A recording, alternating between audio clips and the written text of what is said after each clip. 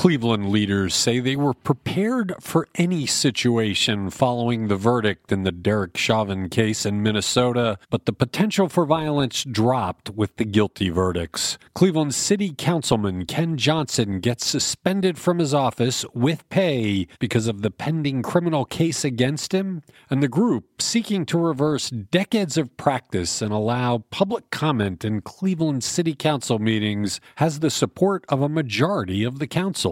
It's the Wake Up Morning News Briefing from Cleveland.com and the Plain Dealer for Wednesday, April the 21st. I'm the editor, Chris Quinn. Cleveland public safety leaders said Tuesday they were prepared for any protests that might arise following the verdict in the Derek Chauvin case in Minnesota. But the verdicts of guilty for the police officer who murdered George Floyd reduced the chances for violence. Leaders across America feared the violence that might have resulted if the jury in the case had found Chauvin not guilty, despite an overwhelming case made for his guilt. Cleveland Police Chief Calvin Williams said he arranged to have enough officers available to deal with any situation, something he did not do before the May 30th protests became a riot in downtown Cleveland. Black Lives Matter leaders in Cleveland organized a peaceful rally Tuesday at the Free Stamp after the verdict.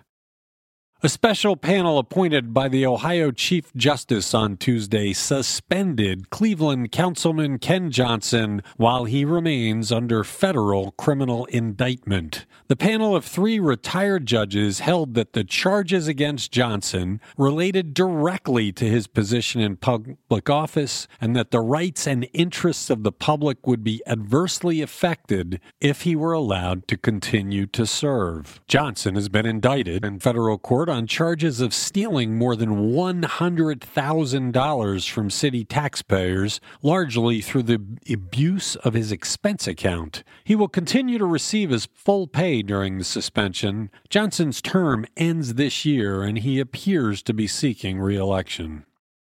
The grassroots organizations seeking to establish a public comment time at Cleveland City Council meetings said Tuesday that a majority of the council members now support their effort. According to Clevelanders for Public Comment, Ward 9's Kevin Conwell and Ward 1's Joe Jones have agreed to support proposed legislation that would establish a public speaking time and expand public speaking in committee meetings. They join Bashir Jones, Brian Casey, Kerry McCormick, Mike Polensik, Jasmine Santana, Charles Slife, and Jenny Spencer. Cleveland City Council has not allowed the public to comment at its meetings for decades, making Cleveland the one place where people have no right to address their government in public.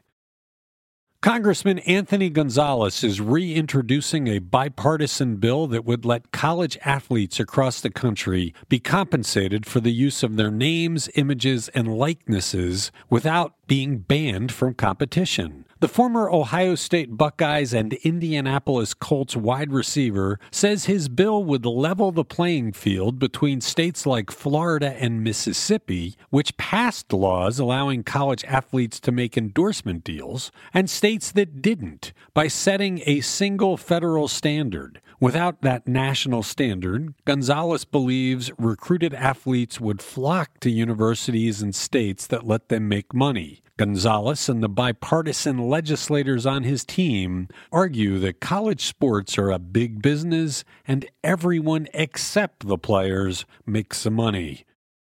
Thanks for listening to The Wake Up from Cleveland.com and The Plain Dealer.